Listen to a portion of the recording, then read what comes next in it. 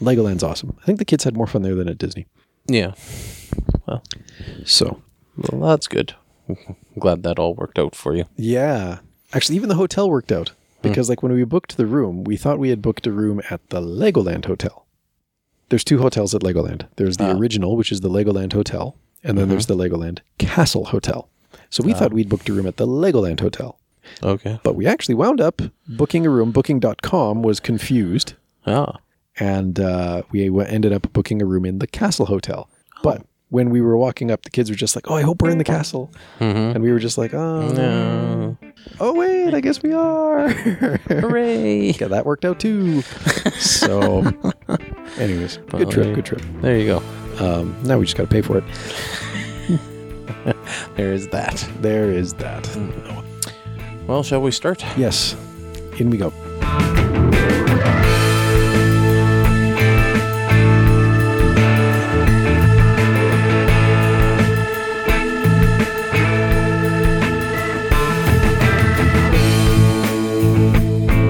All right, well, welcome back to another episode of Scouting Stuff You Should Know. You've got 2 of us this evening. Scouter Collins over there. Hello. I'm Scouter Ken. We are back in the basement, having somewhat reclaimed it from the avalanche of toys. Not really in a fort. Really kind of carved out a space for us. Yeah. Some things needed to be relocated. We're not really in a blanket fort, but kind of in a blanket fort. Well, but we like to try new and exotic locales. Yeah, something like that. But at any rate, I mean, it probably would have been nice to, go back to what's slowly becoming the usual haunt. You know what? I got an idea about that, though, because I'm sure that we are going to be there again at some point. Oh, yes. And if we do, I think what I should do is I should totally, set up the third mic. Yeah. With just a sign saying, podcast recording in progress. Yeah. This mic is live, but muted. If you want to join, ask just me signal. Ask me about scouting. Ask us about Scott or something like that, right? But just have the third mic there and keep it off or keep it muted. Yeah. But then if someone wants to walk up and actually chime in, then they can. Yeah. Just a thought.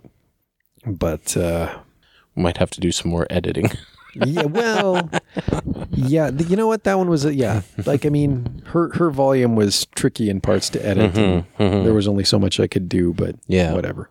It's hard when it's a walk by. Well, and the mics are very directional, right? So, she's talking over there, but the mics are pointed away from her, and she's barely an echo in the background, right? So that's right. That is okay. Actually found some cool tech for recording the other podcast because we use Discord for that. Right. And I found some tech. It's actually a bot. So it's an automated service that connects to our Discord server. And basically I tell the bot to join the voice channel and it independently records everybody. And then if someone joins late, it generates a new recording for them. But so they're all individual tracks? Yep, all individual tracks. Each speaker gets their own individual track. If someone joins late, they get padded with empty, with blank space at the front of their resultant file. So everything lines up in time. Nice. Yeah. And it handles all the noise reduction and leveling already. So literally, we did this last night and I downloaded the results and loaded them into Audacity and it was well, I guess all I got to do is add music now.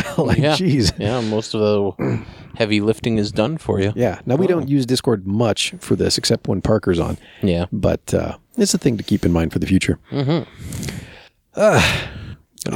do you feel like talking about tonight?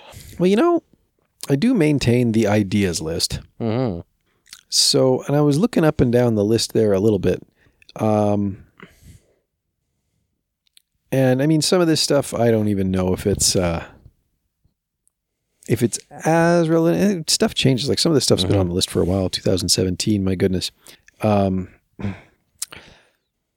But we could go with topical. I mean, PJ is going on right now. Yeah, well, and actually that's worth mentioning. And then actually that might lead into this topic not badly. So if this link is still valid. Yes, it is. Good. Okay, so PJ. Do we have anybody going, or do you know of anyone going? I don't know if we have a contingent going to PJ, not from the 59th. I know a few people gone. Well, yeah, Robin has headed out. Oh, is he? Yeah, he's out there right now. With which group? The Duke, I think. Oh, nice. Cool. That's he's gone back to just being a leader. Yes. As opposed to being anyone involved in council. So that's all right. We should get him on at some point. Yeah. But that's cool. Leduc, you say, eh? Mm-hmm. They got a good group. First? Is he with the first? I believe so. Okay, yeah, that's a good group. They're really awesome. Pretty sure. I think it's yeah. I'm not 100% sure. I haven't really talked to him much about it. But I did know that he was going back to being a leader, and I was pretty sure it was with Leduc. Yeah, I've had some speaking, but I'm surprised he didn't sign up with one of the Sherwood Park troops. It's like the Glen Allen group's not too far from him. I think it's people he knows. Like it's a leadership team that okay. he's already familiar with, so it's an easier, Gotcha. pick up and go. And I think he's more of a alternate, if you will. Okay. So yes, he's got his membership and he's got his PRC and all that kind of stuff. He's just a there to make numbers work kind of. Yeah, and go to jamborees. Yeah. Oh yeah. Well, because why not? They're fun, of course. especially when you have no or when your responsibilities are different. Yeah. Well, yeah. It's a little harder for me to just pick up and go, I suppose. Although Ella's going into Scouts next year, so we're already contemplating Atlantic Jamboree. Yeah. There's jamborees in your future. Oh yes, and a good thing too. Like I remember the ones I've been to very fondly. Even though I wonder if they felt the earthquake. I don't know if it went that far north. Because there was that the quake there were two quakes in California, right? Like yeah, that happened.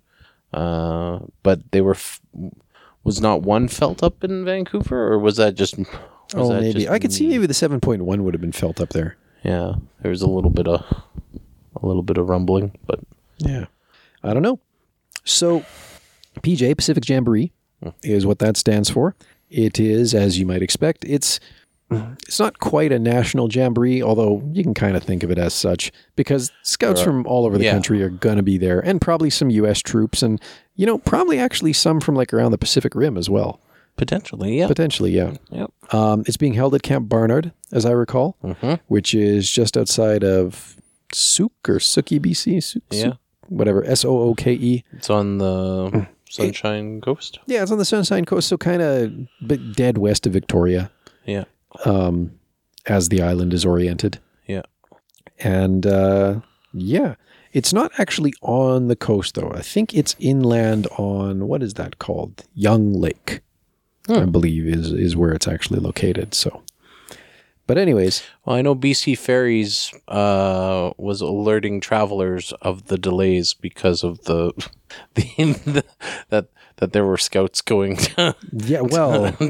using the ferry system, which makes me wonder. It's like, well, if the scouts are delaying your ferries, I think you have a larger problem because it's just it's the same traffic, same foot traffic, or the same traffic. Well, yeah and no, right? Like, so there's... I guess there'd be more vehicles with trailers, potentially. Yeah, you're going to have a lot of groups bringing in gear via trailer, right? So that's going to be tying it up. And there's ferry runs to... Now, I got to think about where the ferry runs go. So, they have runs to... Are you looking for Vancouver Island? Well, I'm just trying to think. Well, Vancouver Island terminals, but like if you're coming into, so if you're going to get to Camp Barnard, Swartz Bay, which is Victoria, right? Swartz Bay is your easiest bet because that's just and then Victoria. There's Nanaimo, right? Although that adds another couple hours of driving. Nanaimo, tasty bars, Nanaimo bars, Canada's confection.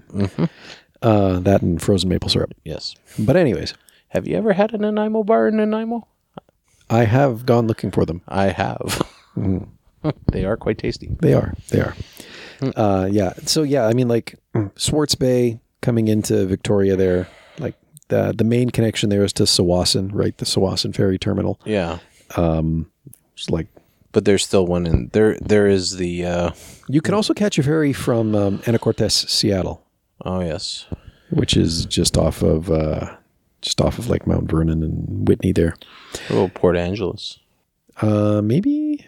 I thought there was a ferry from Port Angeles to possibly Victoria, but I could be wrong. Oh yeah, no, you're right. Yeah, there is one from Port Angeles too. Yeah. And then obviously, you can come from Tsawwassen or Horseshoe Bay to go to Nanaimo. Yeah. Or Shubei. That's the other one. Yes. Although it's going to add, like I say, it's going to add a significant amount of driving, right? Because at that point you're coming in much further north on the island. You got to drive down. True. So but if you've recently driven through Victoria's construction zones, it might better suit you to have gone. Yeah, that's from true. Nanaimo down. That's true because, well, I don't know though. I mean, well, I guess because like you come down Highway 1 and you can turn off at Langford and then kind of work your way through there to get to. You don't Highway necessarily 14. have to drive through the heart of Victoria. That's true. You can shortcut around some of it for sure. At any rate, though, yeah, lots PJ. of PJ, yay! Lots of groups converging on there. Of course, that is happening. And I mean, you've been to probably a different set of jamborees than I have. I remember doing. I never did any of the Alberta jamborees until I was the volunteer until we did offers of service at SPJ 2005. Right. Which, granted, I mean that was a hell of a good time. Yes. That was awesome. Yeah, there is something to be said about being an offer of service at one of those types of camps. I ran into. Do you remember Chris? When we went down in May to do the site survey at the waterfront? Yes. And Chris was his name. He was the volunteer. I guess he was an employee of the camp, right? But he was there at the time. I think so. Toured us around. Yeah, I think I ran into him recently at a wedding. Oh, yeah, small world. I know. He was he was DJing actually. Scouters and their side businesses. Yeah, well, totally right. Yeah. So, anyways, but yeah, so that was good. And I was at Impisa, and then we would have done. Well, I guess I did go to Canadian Jamboree, 1997. You went out to Thunder Bay, CJ. Didn't you? Yeah. CJ. I did a CJ in what was it? Kananaskis. Oh, you did that. That was 93. Yeah. Right? Yeah, I did 93 in Kananaskis. And that was the site of the WJ the previous years beforehand. It was the previous WJ's site as well. Oh, cool. So, it was very neat. But I distinctly recall there being some hiccups along the way. Yeah, well, I mean, wait, are you talking about jamborees being the well-oiled machines that they are, Wait, are you talking about 93 or are you talking about the 93? The WJ prior to that I was not involved in, but I heard stories of there were flooding and other things. Well, we had some hiccups getting to CJ 97, as I recall, too. Oh, yeah. Well, you guys had loss of luggage and... Yeah, people busting into our trailer. Yeah. Oh, that was terrible. July, I guess PJ's already started. The theme is Myths and Legends. They've been posting crests. Yeah, they have Ogopogo crest, yes, that's right. The crest set. Has been getting posted, which is really neat. I've been like, wow, that's really cool. Yeah. Oh, my gosh. Badge collector is just, yes. I was kind of drooling a little bit. I'm like, I want to go to PJ. Yeah, I want to go to PJ. Or at least order all the badges. Yeah. So, the theme is Myths and Legends. Yep. Their mascots, keeping to the British Columbia theme, appear to be like the Bigfoot or Sasquatch. Yep. I think is Canadian for Bigfoot. And Ogopogo. Ah, yes. Canada's Loch Ness Monster. Yep. But yes, July 6th to 13th. So, good time. Yeah, they're just starting, I guess. Yes, there's just looking at their website now, the opening ceremony highlights. There's a video of that. They were officially declared open today. Excellent. So, there you go. So, if you're curious, check out their website. Yes. Link in the show notes? I will, yes, I'll throw a link in the show notes. Oh my gosh, their passports say, "Welcome to Narnia." Damn it! Why am I not there? Oh, right. And you went to Legoland. Yes, I did go to Legoland. That's why I'm not there. That's why you're not there. That is why I am not there. Yes. Also, I don't have any scouts that I would be going with. But that's neither here nor there. But anyways, so now jamborees are awesome because, I mean, you're going away for, in some cases, a week, right? In the, July 6th, 13th, that's the week. That's the week. Yep. You're camping away from home. Maybe you'll bathe. Hopefully. Maybe you won't. One would think at least once. Who knows? I leave that up to the temperament of the individual scout. Or the scouter that has to live with the scout. Has to deal with the scout. And, you're going to be camping in a tent. You're going to be doing all kinds of fun things, right? Like, I mean, a jamboree is a kind of a well enough known thing. It's just tons of events, youth from all over the country, and in some cases the world. Chance to meet people, chance to make new friends, trade badges, trade neckers, sometimes trade uniforms. Camping in tents, you're hanging with your buddies, just doing all kinds of fun stuff. You're there for a week. Now, like, I mean, when we did say, now this won't hold true at every jamboree, but like when we did WJ, they took care of us, Yeah. in terms of food, that was all provided for, but we were there as offers of service. When we did CJ, we were very much on the hook for preparing our own food. Right? They didn't have a meal plan you could buy into? I don't know if they had a meal plan at CJ 97. I just remember that our group didn't do it. Ah, okay. Because I know there's a couple of options, right? Like, it depends on the individual, right? Because I know for WJ, we're like, well, we're not going to have the means to, like, we're coming from Canada to the UK. We're not bringing stoves. We're not bringing equipment. We're not renting equipment. We don't have, it's not like we're driving around on our own in our own vehicles and that kind of stuff, or rentals or whatever. We're on our own. We're using their shuttle service, all of their stuff. So we might as well buy into the meal plan and just, be a one-stop shop. Now, had the jamboree been in Canada and we were coming across country, it might be a little different, because then, you could bring your own gear and buy groceries here. And maybe for the cost of the meal plan, you could actually get quite a number of groceries that would, or a meal plan that would suit your group better than just kind of the generic, here's what you're eating, on mass. So meal. So like at CJ, they may have had a meal plan. They also had grocery stores on site. Yeah. So you could buy food for the day, or like we bought a couple of days worth of food. Or at least the essentials, right? Like the not dried goods stuff, your perishables. Right. And I mean, like, we brought coolers up as well. So like there was a lot of logistics that went into it. Pacific Jamboree they have a full participant menu, and it looks like what they're doing is basically they're providing participants with kits for making. So like, supper on Saturday, July 6th was hamburgers, and attendantly the equipment the supplies provided were hamburgers, cheese slices, potato chips, vegetables and dip, Rice Krispies, hot chocolate, pre-made patties, hamburger buns, relish mustard, ketchup, mayo, lettuce, tomatoes, hummus, dip sauce, Rice Krispies, plus GF alternatives, gluten-free, hot chocolate and apple cider, and then also preparation instructions. Okay. Some of these preparation instructions are really quite sassy. Like on one of the days here, their dinner, where did I see this? Chicken stir fry. So Monday, July 8th, dinner is going to be chicken stir fry with vegetables.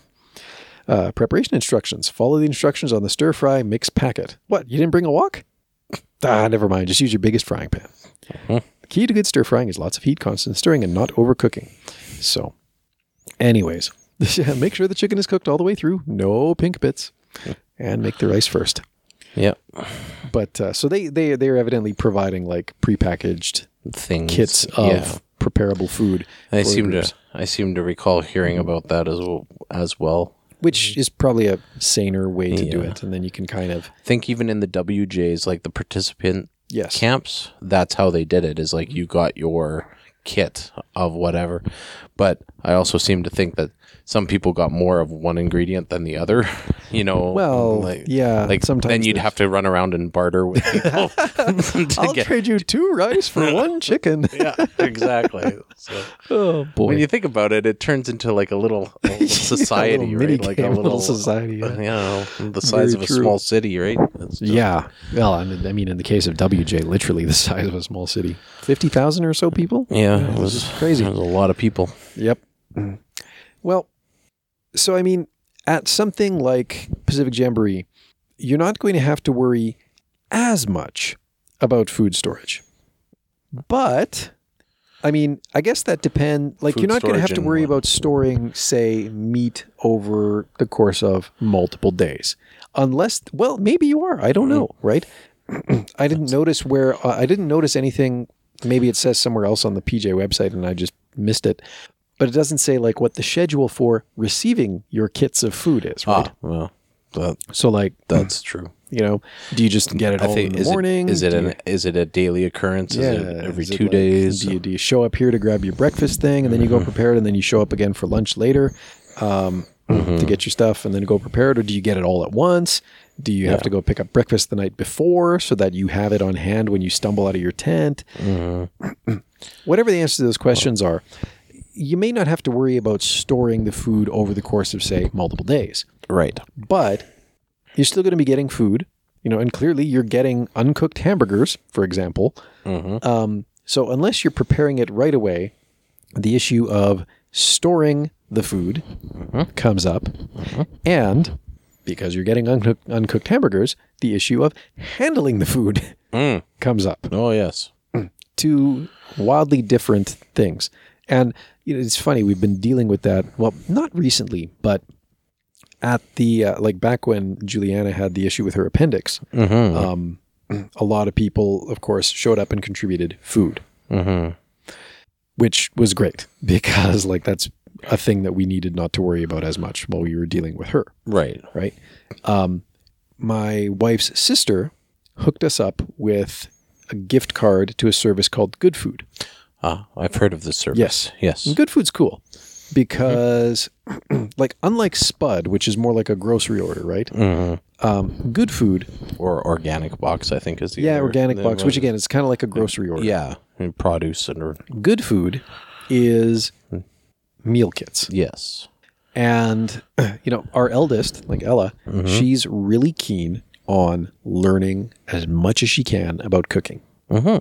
So while we were getting the Good Food stuff, she was right there. And she was often like front and center preparing the dishes. Because they give you all the ingredients portioned out.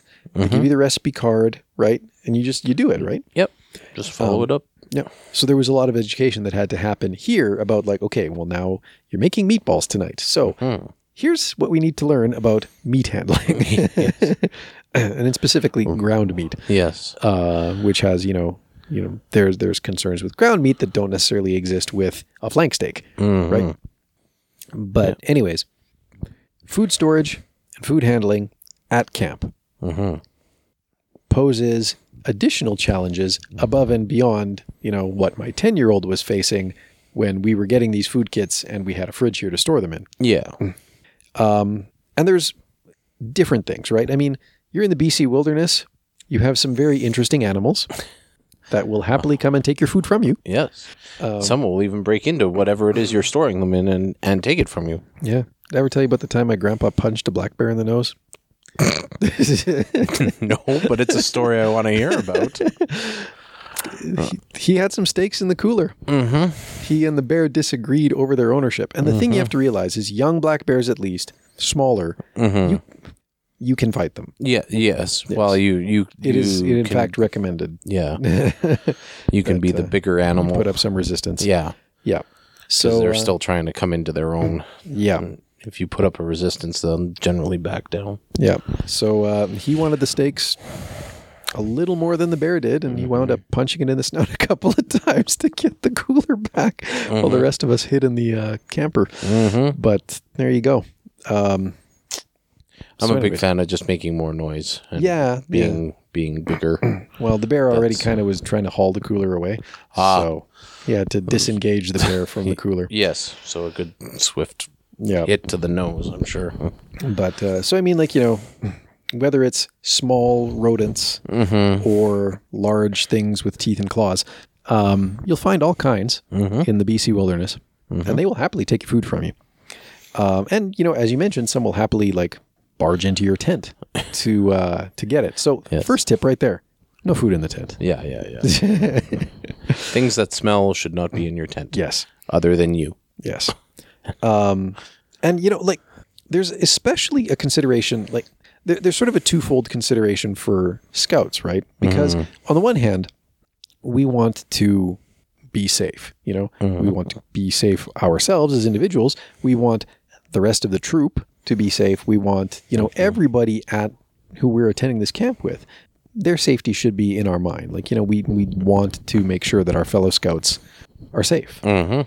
So obviously, keeping their food supply free from animals and their tents free from animals is part of that. Mm-hmm. But then also, we're scouts. We should really be attentive to the fact that we want to protect the animals as well. You know, we don't want them to become dependent on, you know, people have showed up. I will get food now. Yeah. No, we don't want that. We don't want the even worse situation of an animal having to be destroyed because now it won't leave camp. Yeah. Well, and that's and may be becoming aggressive. And that's happening even in mountain towns and things like that with some bears. Bears can become habituated to human presence and the food supply that attends it very, very easily. And, you know, in some cases, then if that food supply gets cut off, they can become very aggressive and that may wind up with them being destroyed. And that's unfortunate. You don't want that, you know. And then, of course, on top of all of that, you want to make sure that your food is stored correctly and prepared correctly because you don't want it really to spoil. Sucks. Well, yeah, it really sucks to spend 2 or 3 days of your week-long jamboree throwing up into an outhouse. Yeah. Especially because throwing up into an outhouse is just doubling down on the gross factor. Yeah, it's bad enough when it's your own bathroom at home. Yeah, yeah. And you can flush and it goes away and you don't have to see it ever again. Or smell it for that matter. Yeah, just maybe it's better we didn't do this okay, let's just move on. Carrying on. So anyways, I tripped over this article a couple of years ago, but it's still up. And it's actually by REI Co-op. So REI is American for mech. Oh, okay. Yep. Very, very similar chain of stores, right? Recreational Equipment Incorporated or something like that. Whatever. It's REI, and it is their version of Mountain Equipment Co-op. Yeah. You know, you walk in to an REI, you'll be just like, I know where I am. Yeah. Camping and outdoor apparel. Yep. And on their website, they have their expert advice section. And they published this article a couple of years ago, but really, I mean, these principles don't change much over time. Food storage and handling for campers and backpackers. So, general tips for food storage. You know, as we already mentioned, keep your food and aromatic items, toiletries, away from animals. Never leave the stuff inside your tent. Never leave it unattended. This is more true, especially for like the small animals, right? A lot of birds, jays, for example, squirrels, chipmunks, can be quite brash and bold. Oh, yeah. And will just like swoop right in and make off with something. Yep. If you've ever seen a squirrel making a break for it with a granola bar in its mouth, like it is just the most hilarious thing in the world because he thinks he's just won the jackpot. Yeah. But it's also very unfortunate because, you know, you don't want the squirrel to get used to finding granola bars. But there's just something gleeful in the way he runs off with it. During the day, keeping all of your food secured. Coolers are great for this. Well, they can be. They can depending on where the cooler, like, because we're talking about a couple of different styles of camping, right? Like your backpacking camping, you don't have an option for a cooler. Is not necessarily a cooler. Generally speaking, you're going to be carrying that food with you, right? It's not going to be. Most of the time, it's all dehydrated, dried food, anyways. Yeah, generally, if you're going backpacking, you're not bringing heavy. You ain't fresh produce and thick steaks. Although there is something to be said about backpacking in somewhere and then cooking yourself a steak. That's true. That's true. But you know, like, okay, yeah, I guess coolers aren't like the perfect solution, as already mentioned. I mean, the bear was trying to. Well, I guess you could have a cooler bag, but even still, like that seems impractical. Yeah, the bear's trying to make off with the cooler, but like an insulated container, and preferably something that has a bit of a seal to it. Right? Yeah. Because that will help keep the aromas at bay as well. Yeah. A sealed container is more, I think, more of what they're going for in that sentiment. Yeah. Well, but again, too, like coolers are good as well because of the insulation factor, right? And you can keep perishable items cold in them. It's true. If you happen to be near your vehicle or a vehicle, that is a good option as well. Yes, in the vehicle. But that isn't always the case at, say, a jamboree. Yeah. Well, and in a jamboree setting, though, at least when they have them in bear country, there's usually a trailer or some sort of storage. True. Larger storage vessel that the individual coolers go into, and then gets locked up at night. So, but if you're backpacking, they got similar things. They're bear lockers.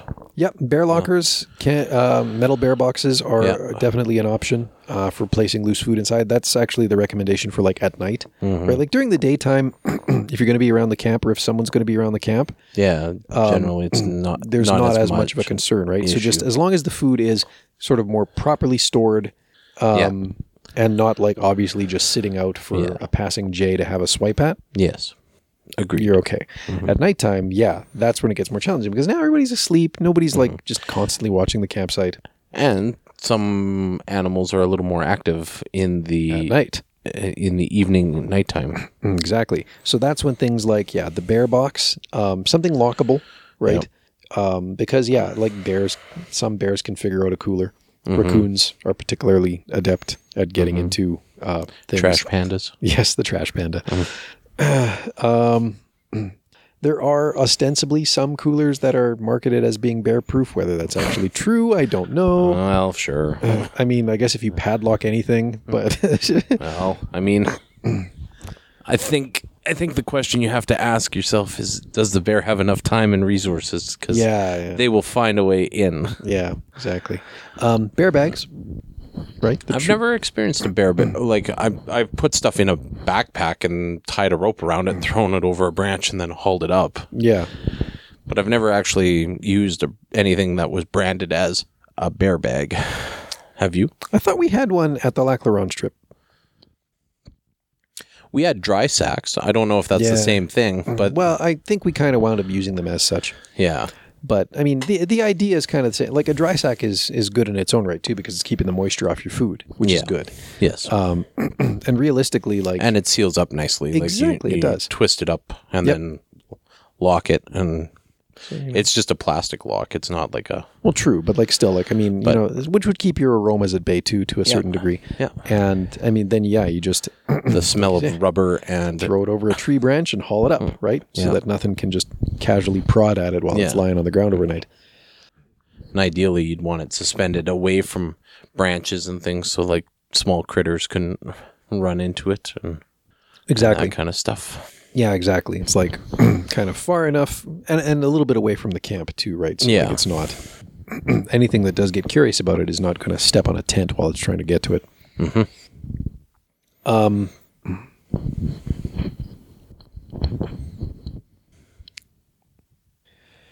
Right. So like, I mean, really a lot of it comes down to just understanding what country you're going into first. Are there bears?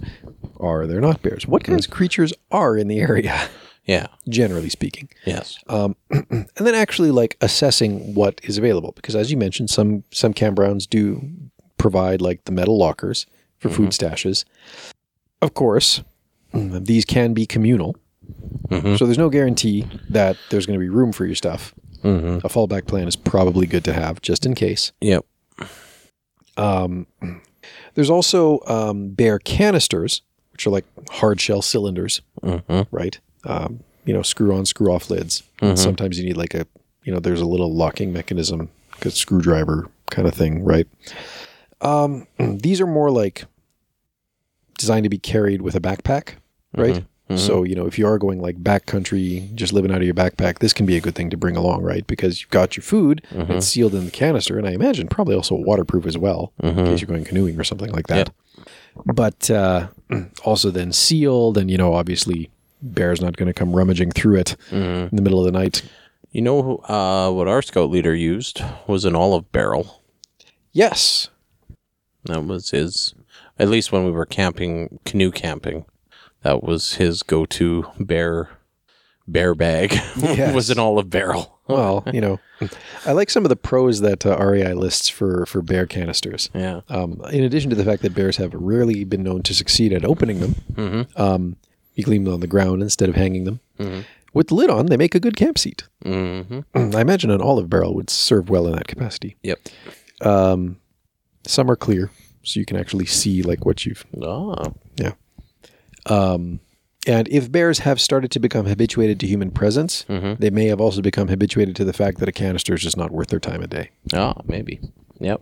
So, but on the other hand, they're pretty heavy. Yeah. You know, they'll add 2 to 3 pounds. That's not something you want to hike in somewhere when... Well, I mean, you're adding 2 to 3 pounds empty, right? Yes. Then So- add your food to it. Right. And I mean, like, you're carrying the food anyways, which I get, but it's kind of one of those things. It's like, okay, well, if I'm adding 2 or 3 pounds to my pack, what am I pulling out of my pack in case I need to shed that weight, right? Mm-hmm. 2 to 3 pounds doesn't seem like a lot, but carry it on your back for a couple of days and it will become a lot, right? Mm-hmm. Bear bags, you know, often made of like a higher density polyethylene, harder for the bear to tear open, sometimes with aluminum liners, so that, you know, the bear, to give it a bit of structure, right? The bear doesn't necessarily have the ability to puncture it or crush it. And then you can also get odor-proof bags to additionally enclose your food inside the bear bag. The nice thing about the bear bags is that they're lightweight and compact. But interestingly, they're not accepted everywhere as a valid food storage solution. Some national parks, probably in the U.S., because this is REI, don't accept them as a food storage method. And at the end of the day, because it's not a hard shell, Yeah. the bear can still do some damage to it, even if it can't get into it. I mean, You know. yeah. Yeah. A nice big barrel. Yeah. If a bear sits on your food bag, Yeah. you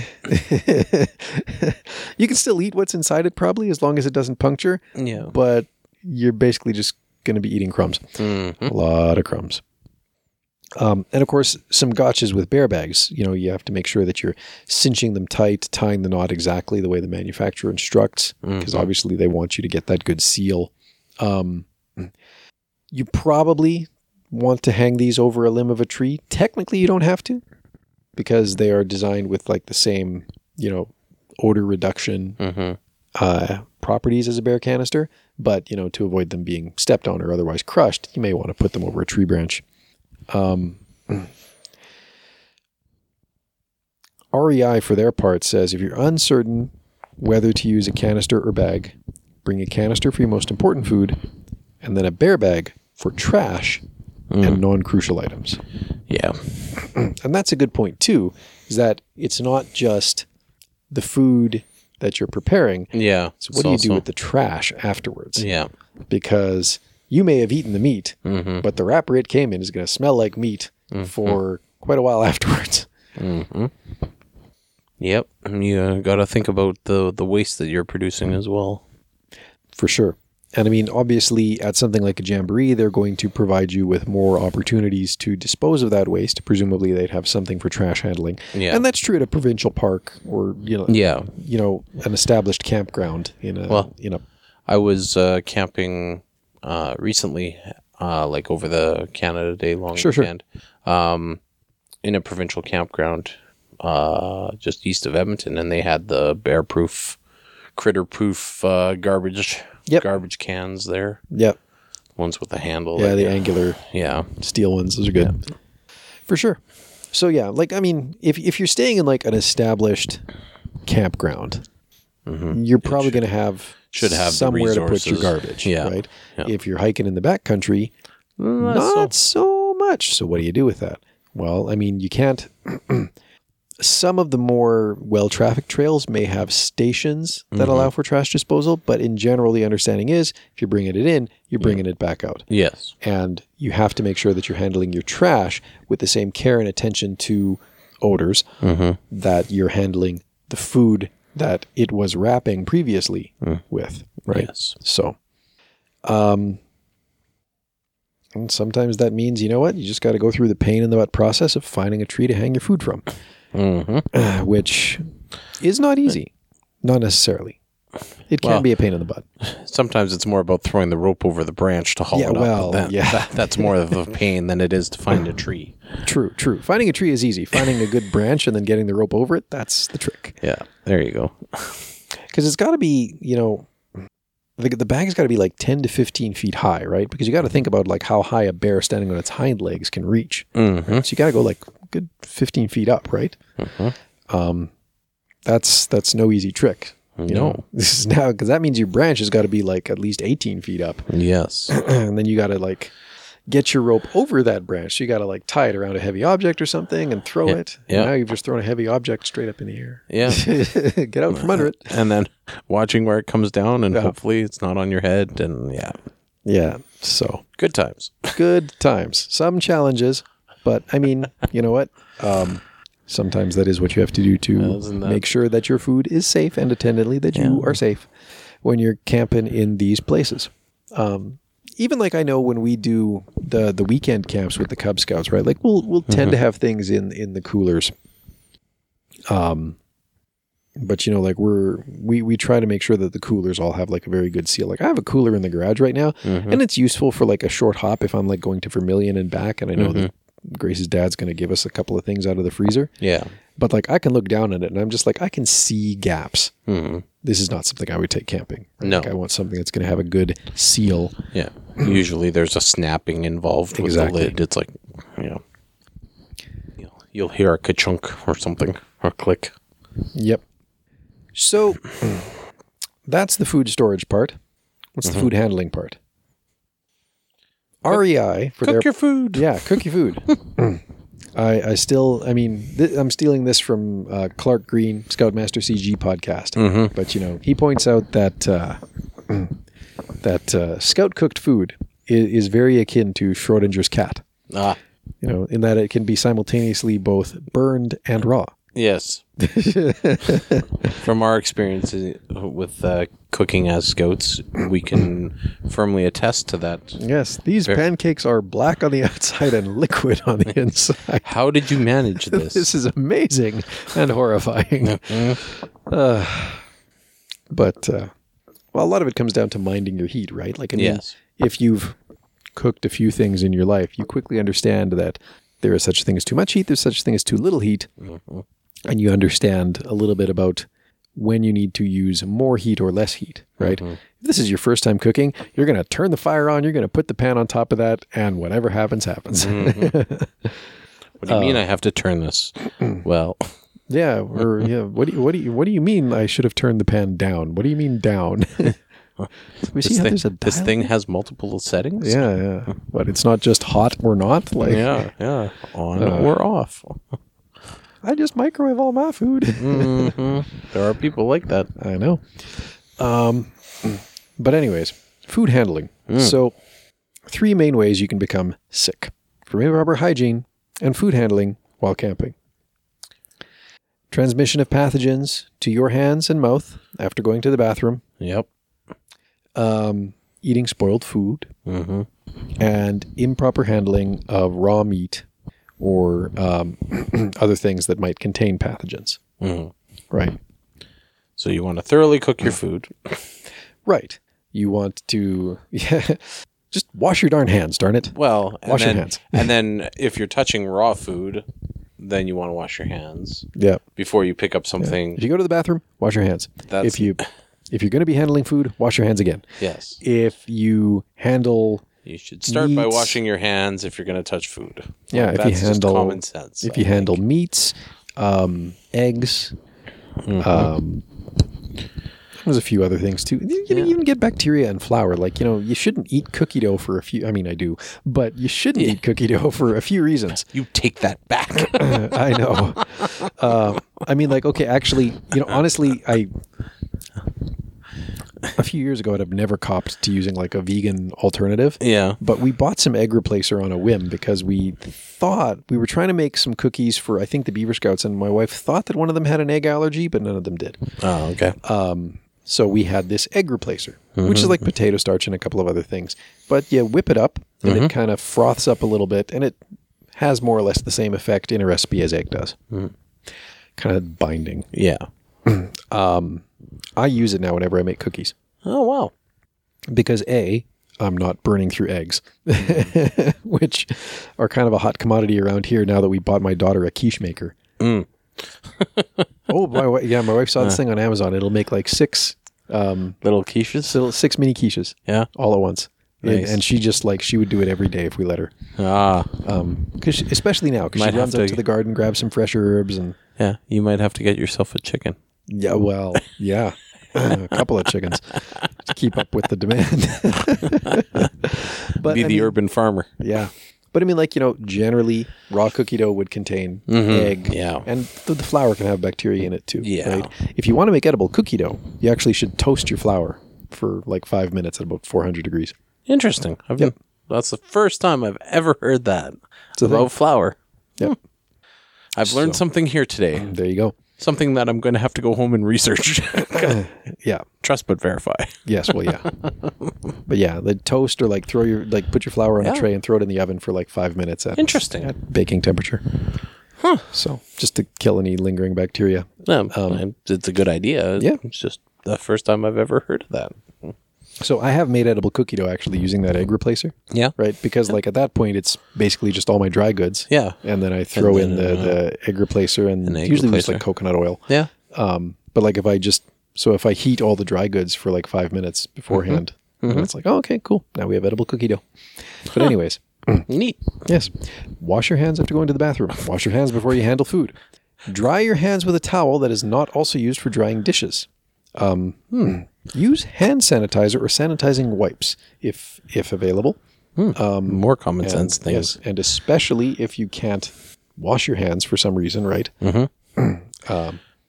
Perhaps I shouldn't be so hard. I say common sense things, and I'm well, maybe they're not as common as one would think. Well, I mean, we travel pretty much everywhere with hand sanitizer, but not everybody does. Yeah. Right? Not everybody does. I usually have a bottle or two. But yeah, for me, it's you roll through an airport or whatever. You're transitioning from home to the job site or wherever, and it's a couple plane flights away. Yep. And so you're eating on the go and whatever. And although there are facilities to wash your hands where you're at, you still are roaming through public areas. I keep Purell wipes. Yeah. For plane travel, I keep Purell wipes for 2 reasons. One, it's not a liquid, so security doesn't care about it at all. Yeah. And 2, it's really nice when you get on a plane to just whip one out, wipe down your seat, wipe down your tray, wipe down, your little space on the airplane. Yeah, just give it a quick wipe. Because with the turnaround time that they do not have time to clean up. No. That plane lands, it disgorges its passengers, and then half an hour later they're boarding. Yeah. They didn't clean that plane. No. They're lucky that they reset the plane. Yeah. Resetting the plane is not the same as cleaning the plane. No. So, I keep the Purell wipes for that purpose. No, and that's again, smart. they go through security, just no problem. Yeah. But yeah, and usually when I go camping, I have a few sanitizing wipes. I'll have a bottle or two of hand sanitizer. Yeah. And we bring it now too, just as part of the 59th camp kit. Mm-hmm. And some camps provide it, right? It's pretty commonplace in the rental outhouses. Yep. And other places. If the camp doesn't have, a consistent water supply, then you can almost guarantee nowadays they'll have hand sanitizer. Yep. Wash or sanitize your hands. Yep. Before preparing meals. And if you're sharing food, out of a bag, say trail mix, use the shake method, right? Don't just let everybody rum their hands in. Yeah. Just hold out your hand, shake some out. Tilt the bag. Yep. Or get a small measuring cup, right? Yeah. And get a 1/3 cup. Right? Yeah. Or a 1/3 cup measuring scoop, right? You just here's your thing, right? Yeah, portion it out. Yeah. So that's the basics of, so just keep your hands as clean as you can, right? Just don't be afraid to clean your hands. Just take an opportunity to clean your hands. I've gotten to the point now where I'm just ooh, hand sanitizer. Not a bad idea. I don't even think I need this right now, but I'm going to. Yeah. Because why not? Yeah. Now, how to keep your food from spoiling. If you have a cooler, great. That's part of it. That's part of it. Now, you're not going to have a cooler if you're backpacking. Right? Now, obviously, if you're backpacking, you're not going to be taking as many, if any, perishable items. Mm-hmm. Well, you may have a couple. Mm-hmm. But if you are using a cooler, pre-chilling the cooler can can help, right? Ice or ice blocks for an hour before you put in any food. This is something my grandpa does. He saves his pop bottles and he fills them with water and then freezes those. Makes little ice packs out of those. Well, they're not little. Wow. But I mean, there are various sizes of pop bottles you can get. But yes, that's true. But yeah, like, fill some water bottles with water, juice, or milk, and freeze those. Leave room at the top. Yes, expansion. Or don't, and just prepare for a mess when it melts. That's all. Well, yeah. The choice is really yours. Yeah. I mean, like, I like using ice pack. Like, I mean, I don't mind throwing a block of ice in the cooler, but I hate that inch of water at the bottom. Yeah. Whereas a sealed bottle, okay. Yeah. And you also have cold water to drink if you need it. Yep. And yeah, exactly. Raw meat, double bag. If at all possible, double bag. Yep. At least one of those bags should be sealing, right? Some kind of like Ziploc thing. Yeah.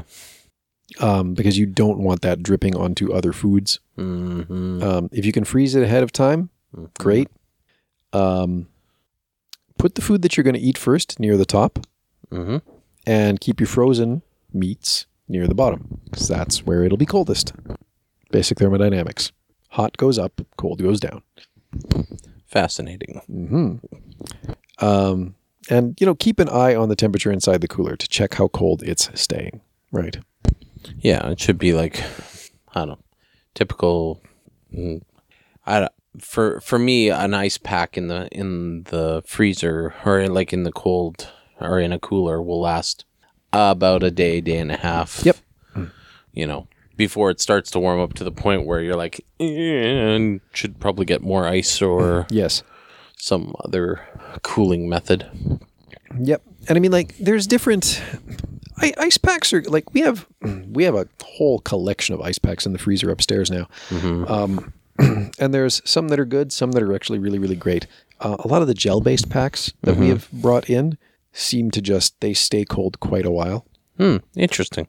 Like we have some that are like, we have some like they're shaped like owls. I'm pretty sure they're just filled with water, and they'll last for like half an hour, right? Yeah. Yeah. You know what? You know what? We have them.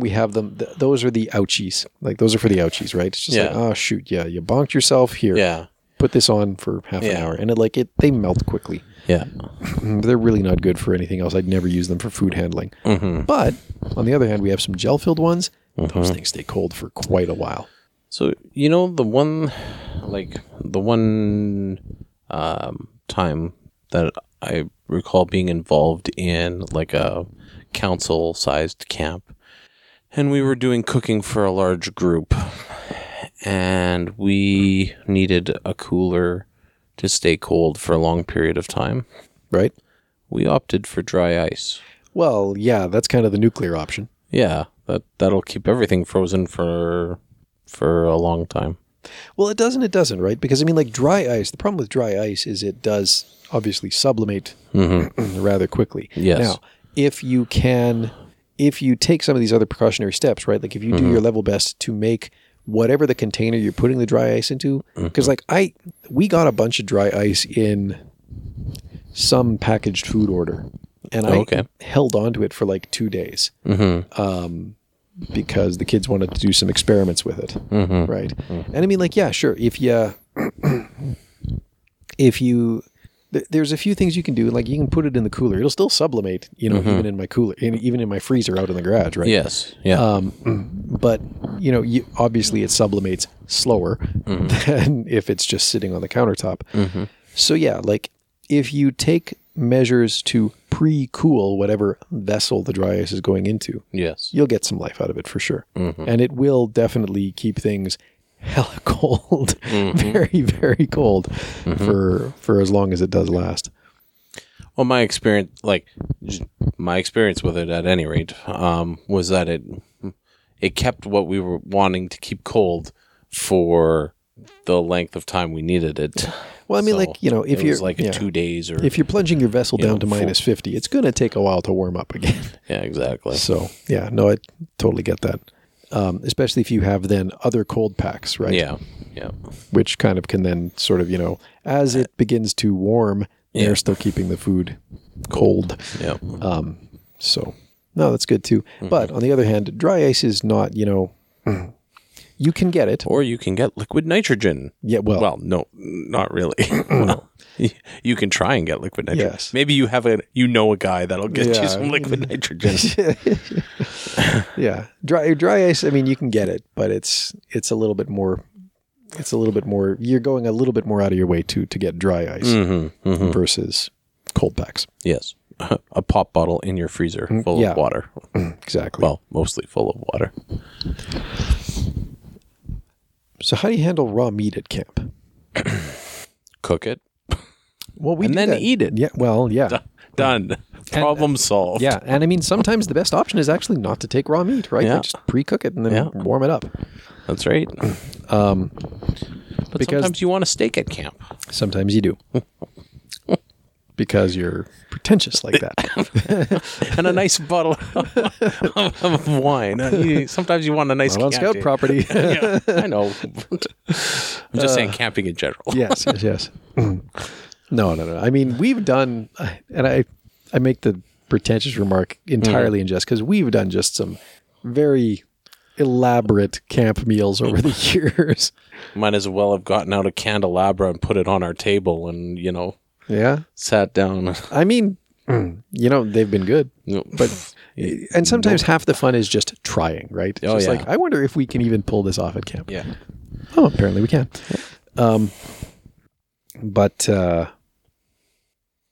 things, some tricks to sort of help you along handling raw meat at camp. Cutting it up at home into bite-sized chunks, and then placing that in like the Ziploc bag. Yeah. That can, I mean, the nice thing about like bagging, the sort of doing some of the prep work at home and bagging it is that, well, the bags are disposable. And I mean, obviously you still have to worry about packing them out and managing the odors from those, right? We talked about, in your trash. But on the other hand, if you're doing a lot of the prep work on the meat ahead of time, you're saving yourself some dishes.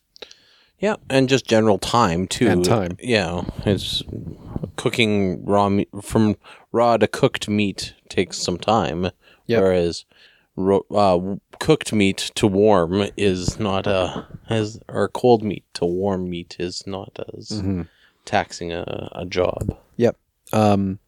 Make sure that you're using separate, like, if you're cutting raw meat, make sure you're cutting away from other food, using a different knife, different cutting board. Wash that stuff immediately. Yeah. Or raw should not touch cooked. That philosophy. If you are handling multiple types of raw meat because you just happen to need both chicken and steak, don't cross-pollinate. Yes. Yep. You have your chicken cutting board and knife, you have your beef cutting board and knife. Don't cross-pollinate your meat types. And then you have your cooked utensils. Yep. For when the meat is cooked. Yep. Either wash the surface thoroughly and the knife thoroughly before you bring vegetables into the equation, or just cut vegetables on a different surface away from where the meat was cut. Yep. Don't allow them to touch meat residue, especially if they are not going to be eaten heated. And then, dispose of the food wrapping in a way that's not going to attract wildlife, right? Yes. Double bag it if you can. Store it in the cooler, or just in your bear bag, in a trash bag, until you get home. If you're lucky enough to have trash bins at the campground, great. Get rid of it. You have to treat the garbage from your food as though it still had the food, because the animals ain't gonna be able to tell the difference. That's right. Until they open up the container and deal with the frustration. Keep the odors at a distance, right? If possible, have your cooking area a little ways away from your tent at least. So any odors that do linger don't attract animals to your sleeping place. That's right. Even think about things like scented soap, right? Even that lemony scent might be attractive to some animal, right? Go for the unscented if you can. Yes. Strain out food scraps from your dishwater. Right? Yep. Make sure that those are trashed, right? Unless you have like proper gray water disposal available, which you may or you may not. Depends on the event. Yep. Make disperse the rinse water away from your site again, right? Either have a designated gray water area, which is well away from your site, or like REI actually recommends if you can disperse the water over a rocky area, that is better than just tossing it into the bush.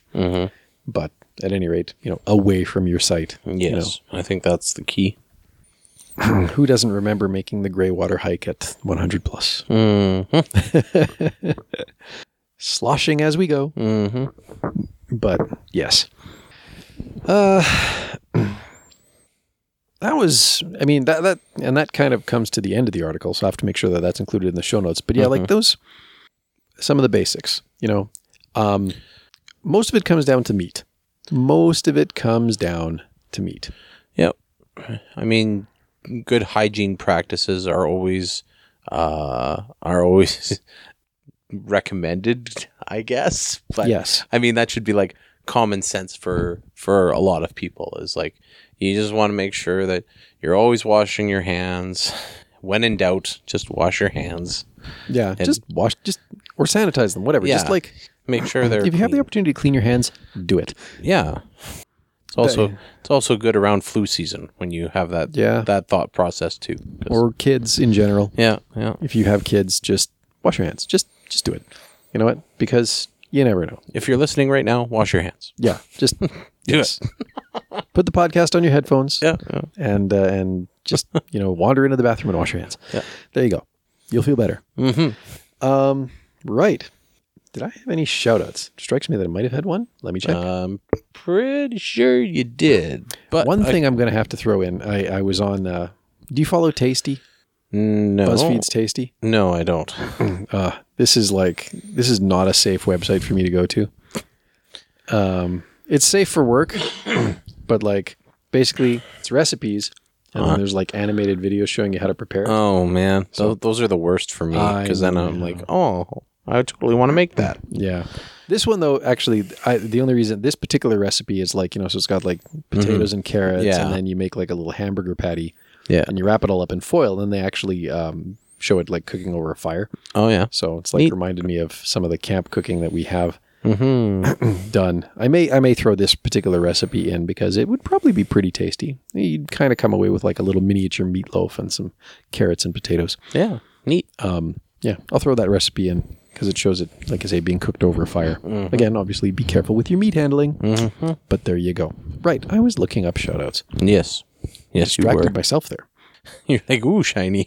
Yeah, ooh, recipes. See, that's the danger of Tasty. Oh, but it's so good. I think you have a shout-out because we had that. I think somebody commented on the run-in. Yes. So this is Jeremy. Shout out to Jeremy, and he left a comment on the last episode we did. Yeah, our live-ish episode. Our not here episode. Yes. Says, very interesting episode this week.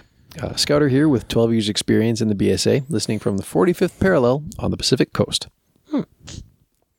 I should look up what cities might intersect the 45th parallel along the Pacific Coast.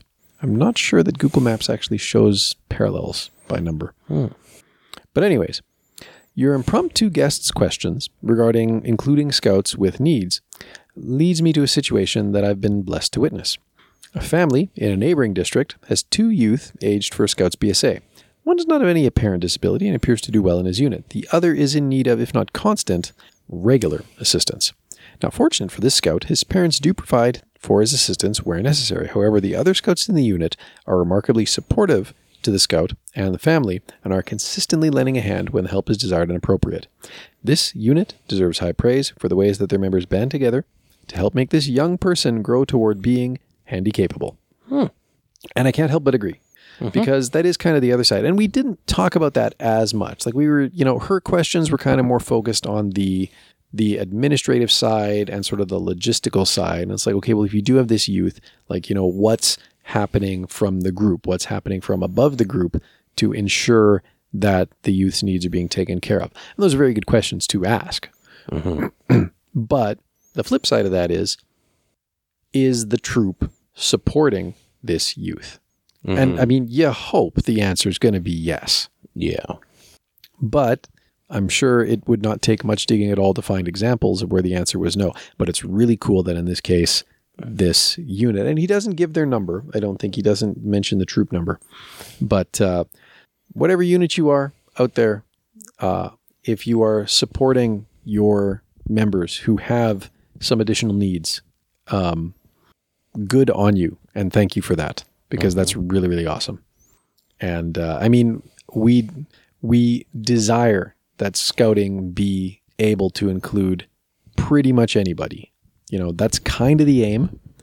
And if you are doing your part to make that happen, then, you know, good on you and congratulations. So big thank you again to Jeremy for writing that one in. That was awesome. It's a good story to hear. So if my Google Foo is up to par here, it's a place called Lincoln City, Oregon. Cool. So we'll see. We'll see if I'm right. Lincoln City. Hang on, I got to look that. I just got to look at that for a minute because Lincoln City, Oregon, USA. Have I been there? No, I've been south of there. That's right. I was doing some work in Toledo and Newport.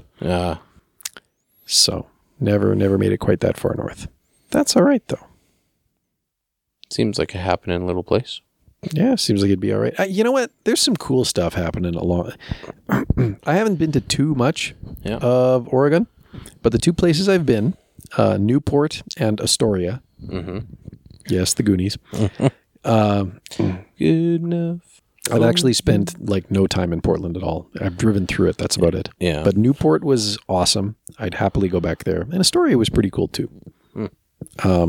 Still the only place I've ever enjoyed eating tuna. I think mostly because it wasn't like tuna out of a can. It was like tuna, like just tuna steaks and fish and chips, tuna. Yeah, it was good. But anyways, it's kind of the local industry there. All right.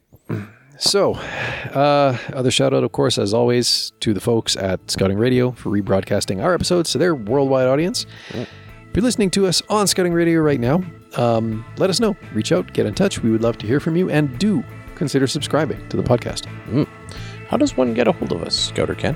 Well, these answers may change soon. I'm looking into another service. Should we get a post office box number and people could go traditional? Right. I gotta look at the yearly fees for that. There's P.O. boxes that I can rent in the basement of the building I work in. Yeah. So maybe I should just look at the yearly fees for that. But for now, scoutingstuffpodcast@gmail.com. You can also go to scoutingstuffpodcast.com. And there's an option there to leave us voice messages. Just pop out the menu. If you go to facebook.com/scoutingstuffpodcast, you can leave comments on stuff there. You can send direct messages. You can leave reviews. You can use the voice message widget again. Be the first to leave us Be the first to do that. You can go to twitter.com/SSYSK podcast, Instagram.com/Scouting Stuff Podcast. Those services all have direct messaging features as well. And of course, you can leave us reviews on iTunes or Stitcher. Those services for sure support it. Some others may as well. It helps us get noticed. It does. And of course, again, subscribe. Do consider subscribing if you are not already a subscribed listener. All right. Well, I think that's all I got. You got anything? No, I'm good. Awesome. Well then, thank you out there for listening, and until next time, be prepared.